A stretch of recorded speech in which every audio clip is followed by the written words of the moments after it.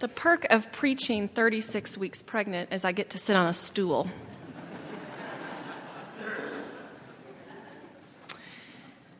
As a child of this church who was dedicated as a baby and raised here, and now raising my children here and ministering to children here, it is good to be with you on this first Sunday as we explore this idea of our capital campaign. For we must ask ourselves, are we sure we want to do this? I mean, to go through the awkwardness of talking about fundraising in the midst of worship, to go to countless meetings, and to go through the actual chaos of renovating our space while still trying to use it. And I ask not because I'm trying to be financially conservative or a look at me, I turned out fine, why do we need to renovate the space sort of attitude. But I ask because where our treasure is, there our heart must be also. Raising and spending this kind of money to renovate our children and youth space is a way of setting our values and our priorities as a community. It is a sign of commitment and covenant to young people, and it suggests that our faith is worth passing down. That our stories are worth telling and retelling to all those who come to us. And have you heard the stories that we're telling? Stories of tombs and a dead man walking around. Stories of scared grown men locked in rooms because they are afraid. Stories of church leaders getting sent to prison repeatedly. These are radical stories. They're stories that my middle school Bible study group always tells me might be rated R because of their violence. They tell of a faith journey that is risky and challenging. Are we sure we want to do this? I attended a parents' meeting recently at my son's local daycare, and they told us about some upcoming policy changes, and then they made the mistake of opening the floor to questions. So parents began to raise some concerns, the amount of prepackaged food our children are eating, certain books that are on the shelves, boo-boo reports that are not promptly handed to the parent, the fact that their child's classroom is not as big as another classroom that they see. And in that moment, I could sense that sense of anxiety that the parents felt. When leaving their children in the care of others, they wanted to ensure that their child was getting the best care possible, that their child had the best chance to thrive and the best chance to avoid the negative parts of life. And I looked at the daycare directors and realized what a hard job they have.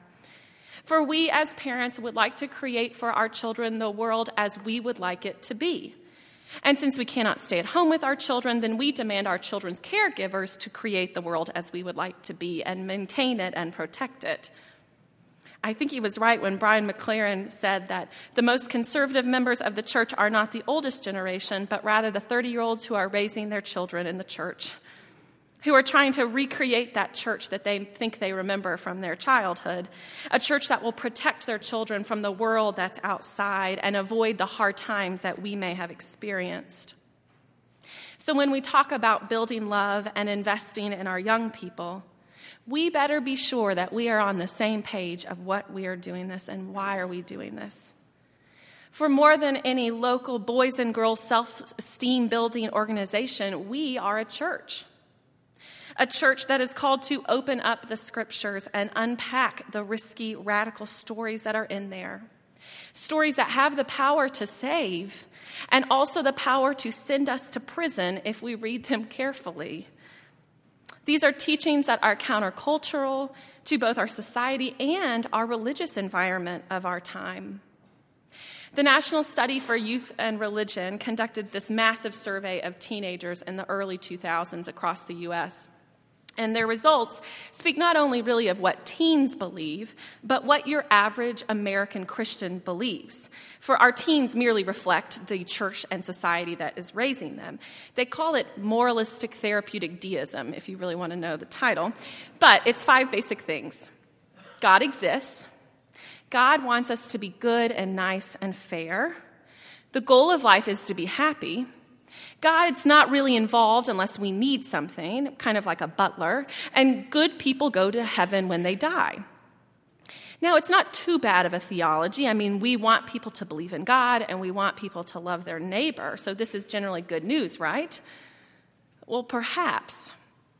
But when we hold up this religious perspective against the central stories of our faith, we can see that the essence of our faith tradition has been discarded somewhere along the way. For in the pain of the crucifixion, or the hope found in an empty tomb, or peace imparted to scared disciples, or a power of a message that breaks through prison doors, if the message that we're preaching is for us to be happy and feel good about ourselves, then we have gone wrong in the game of telephone. The message has been dumbed down and reoriented away from God and other, and primarily towards ourselves. I mean, we do live in a culture that advertises products and programs that promise an end to inconvenience and discomfort. And the message of the church can become another just stop on the quest for self-improvement. A faith focused purely on the ill-fated searches for happiness and safety and security is so far from our Easter text. I don't know how we got that message from these stories that we read. So as those of us who are considering investing money in the perpetuation of our faith tradition, we must ask ourselves, what is our calling? What is the message that we are offering in the midst of this society that we are in? Our Easter text calls us away from the shallow end of personal happiness and into the deep waters of what it means to live this human life. We find disciples who have gone through the darkness of Good Friday and seem stuck in the quicksands of disappointment. They are huddled together in their home, and they have to name to one another the tragedy that they have experienced, the tragedies that we experience, that life is fragile and short. Life is messy and out of our control. And despite their best desire to stand by Jesus until the end, they have not been able to live up to their own expectations for themselves. And it's into that place of raw defeat and real fear that Jesus steps, alive and yet still wearing the marks of the world's hatred on his body, letting them know that the story is not over, that suffering is but one chapter in the midst of a much bigger story.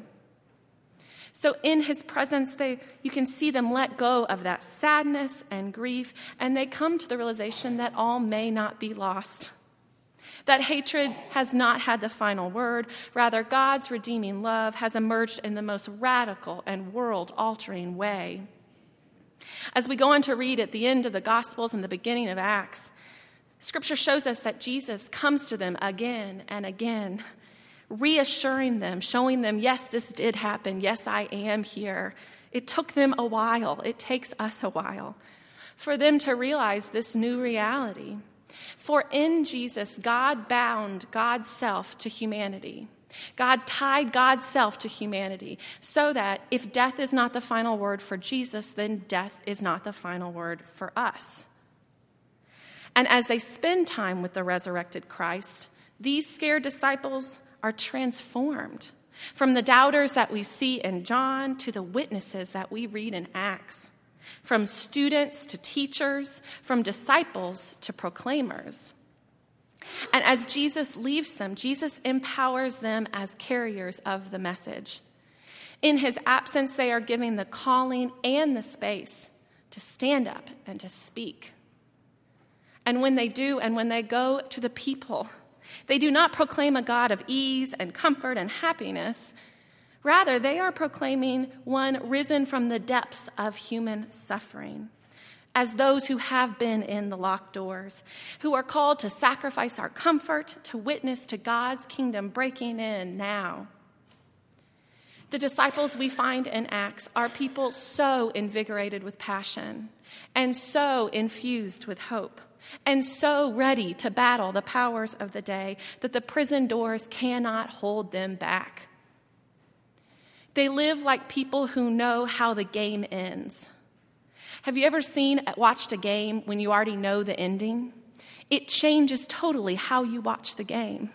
For the points may be low at halftime, like they were yesterday. You know how the game ends.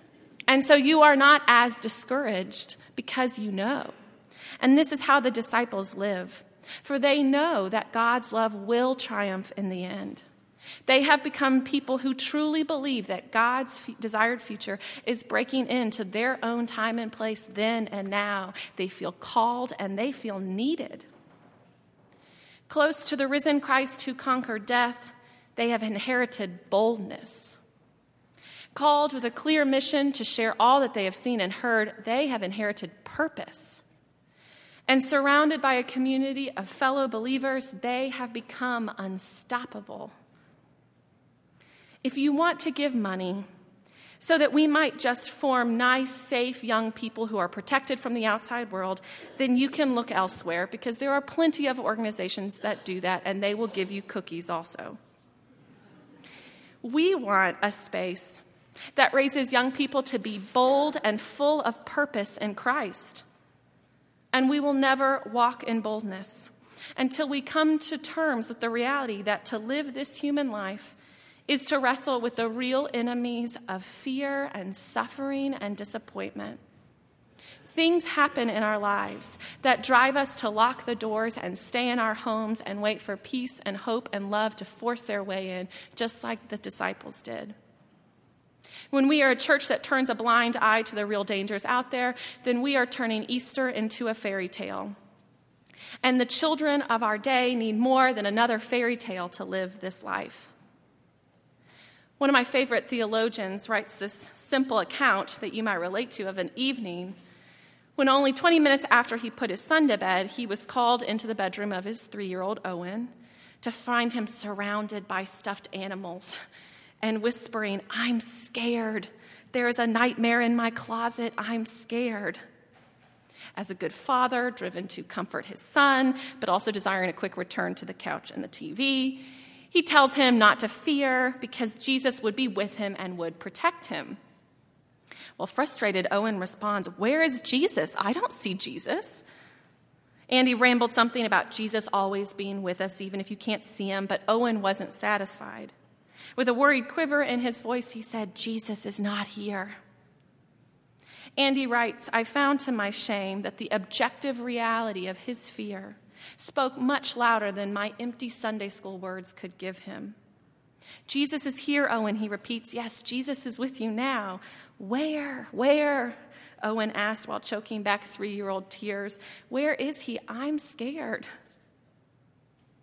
Like the account of Thomas and John when he won't believe it until he sees it, Owen sought a real encounter that could banish the seemingly real nightmare in his closet.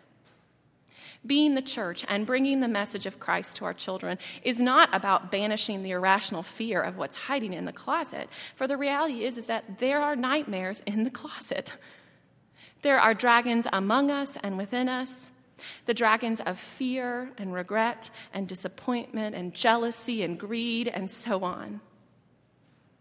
If we are to be a community that raises the Peters of our day who will stand in the public square, then we must be willing to be a community that raises Thomas as well, that gives children a safe space to bring those dragons to light and to hold them before the wounds of the risen Christ, and to be a community together seeing that Jesus shows up in the places of our fears. And not just as children and youth, but as adults of all ages. For we may not cradle stuffed animals at night, but we know that there are nightmares in the closet that keep us up at night. Bills yet to be paid, or jobs yet to be found, affection yet to be received, or a future yet to be decided. So if we are to do this, to invest our resources in building love here at Highland, then we must be committed to be a people for whom Easter is not just a story that we tell, but a truth that we live and practice and do every day, so that our children may see adults who are vulnerable enough to share their fears and doubts with entrusted communities. May our children see adults who are committed to spiritual growth all lifelong and not just until they're 18. May our children see adults who are living their lives with boldness, and not just because they're nice, but because Jesus asked them to live this way. We are called as a community of faith to build a home base, a safe harbor that allows us to walk this road together from locked doors out into the public square when we're ready, from paralyzing fear to prophetic boldness. Are we sure we want to do this? Can we be people who live as if we know how the game ends? To trust Christ so much that we will walk hand in hand with every generation that comes to us, through the locked doors and boldly into the world, where the countercultural redemptive message of our risen Christ will lead them to risky and dangerous places, so that people later may look at us here on this corner of this community of faith and say of our community, close to the risen Christ who conquered death, they have inherited boldness. Called with a clear message to share all that they have seen and heard, they have inherited purpose. And surrounded by a community of fellow believers, they have become unstoppable. May it be so, not only in our future, but now, today, as we are people invited to this table of love we have before us, where Jesus' sacrifice is made real to us. All are invited to be people who bring their whole selves to the only meal that will build boldness within each of us, even those of us riddled with fear today. Trusting in the one who, by the power at work within us, is able to accomplish far more than all we could ask or imagine. To God may we give our worship and our praise and our very lives as individuals, but as a community, as we stand now to turn to one another and say, may the peace of Christ be with you. Also.